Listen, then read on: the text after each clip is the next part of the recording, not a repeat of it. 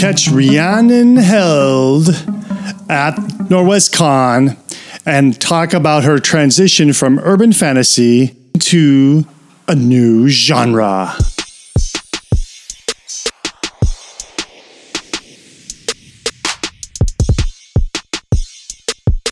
I was talking about the sort of switch from urban fantasy to other subgenres, and finishing off the Silver series. Mostly with that, I'm not trying to necessarily draw in new fans in a big way. What I want to do is my existing fans to give them resolution for the characters. I mean, that's kind of why I wrote it for myself, is to give the characters the resolution, and I want to get it out there to my existing fans. But I'm sort of figuring out how to take my career in a new direction, and that direction right now is probably not urban fantasy. I'm bringing out a standalone urban fantasy that was one that I believe is really, really good, and I had already written, and I think it does well as a standalone, because it sort of plays with urban fantasy tropes. It's kind of like now Buffy the Vampire Slayer. It's been a while since was on the air. It's classic.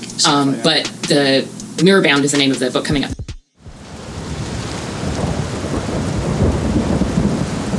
If you imagine what Buffy, the person, must have seemed like from Anya's point of view, I wrote a book sort of from an Anya character type point of view, where she's not human, but she's forced to help this monster fighting team despite herself. And so she sort of has this kind of snarky and exasperated sometimes, but still friendly relationship with the woman who in regular middle of the road tropey urban fantasy would be the hero. Oh. So. Cool. So you're talking about your urban fantasy part of your career, and how extensive is that career? How many years and how many books have you? The Silver series, I had the traditionally published for the first 3, and then 4 and 5 I'd self-published to finish it off. So the first one, Silver, came out in 2012. Okay.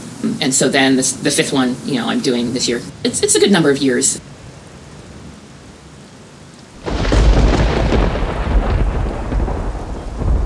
My community choir, they know I'm an author, and so occasionally they'll check in and they'll be like, "Oh, did you write another book?" And they're like, "You wrote a book, and I think didn't you write 2 books?" And I'm like, 7 are going to be. No, you're sure not. That's okay. Maybe this is information you need to know. Well, and I sometimes I don't say it because I don't want to show off. But the thing is that it's clearly a different conception of how writing is, because in the modern market, if you're self-publishing, a book a year is too slow, and I do a book in, say, 9 months or so. Right. I think in their heads they have this idea of the great American novel where you slave over it for 20 years and then you get it published and then it's a bestseller and then you retire on the proceeds, or I don't know quite what is in their heads. But these are also people where often probably they aren't reading a ton of books, each year themselves. So probably they're not thinking in terms of, for a voracious reader, who's reading 100 books a year, Like their favorite, have they not been in that situation where they're waiting for their favorite author to write that next book, where they're waiting, oh my gosh, they ended it on a cliffhanger and I don't know what's going to happen? Yeah, and I must think that some of them probably read a book a year or something, and it's probably, the Goldfinch or whatever book is going to be the sort of literary masterpiece of the year that tends to be more sort of self-contained. Book. Yeah, the one that's the fashion read, whatever the hot thing is for that year. Yeah. So tell me more about, why did you start with urban fantasy? Because I enjoyed reading it, and then I saw all these ways that I wanted something different than what was available. I'm like, oh, that makes no sense. Oh, I wish I could see this type of character, or oh, I wish they would think about why the characters would do this and so. And so I'm like, well, I guess I will write that. And I think what drew me in the beginning to read urban fantasy was when it started to get big. I was in college and I didn't have a lot of time to read, but I wanted to read, and so I really enjoyed the shorthand that urban fantasy has, which is that since it's our world, you don't have to explain a lot. And since they don't have to explain a lot, I feel like I can get really immersed in the story really quickly. And so I'm like, okay, it's our world, but there's vampires. Let's find out about these vampires, and then boom, we're off to the races. We're reading about what these vampires are doing. That was really good for me at the time, being in college and studying and not having a ton of time to be reading. Reading in it, I sort of got a sense of the various tropes and the scope and the types of characters and all that sort of stuff. And then it started to grow, the idea that I wanted to write a particular kind of creature. I wanted to write a particular kind of character, so.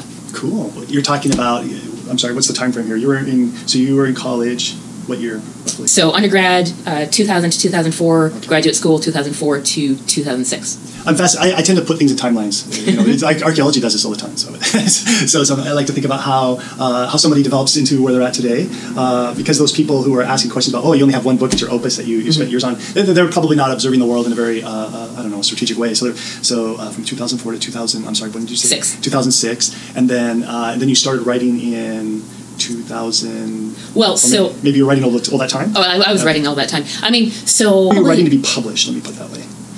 I know maybe it takes a few years to get published, but when did you say, damn it, I'm writing this, it's going to get published? Well, I was having a conversation actually earlier at the convention about sort of where we get our start. I feel like I stored up a lot of my creativity before putting it on the page, because I was a voracious reader as a kid, and I would have these I would sit on the school bus and stare out the window and think of these fantasy worlds. But I did not put fingers to keyboard until I was like 16, 17 years old, and I skipped grades, so I was in undergrad at that time. So sort of 2001, 2002, I finally sort of sat down and was like, okay, I'm going to write some short stories. And it was not that long afterward that I found my first workshop, which was the Fairwood Workshop at NorwestCon. Next episode, we talk a little bit about the craft of writing, and then we lay out the big impact of Rhiannon shifting genres. So let's maybe take this in the direction to talk about the Rhiannon Held version 2.0 is what I'm thinking about? Yeah. Rhiannon Held is the name that I have my urban fantasy under. And then sort of going in a new direction into new subgenres, I'm writing under RZ Held. So obviously clearly related. And it's not like it's going to be a secret or something. It's a way to signal people that, like, if you know Rhiannon Held and you've read one of my urban fantasies and you know that in those urban fantasies you kind of get this kind of reading experience, RZ Held might be a different kind of reading experience for you. Rhiannon's last name is spelled Held. You can find her website in the show notes.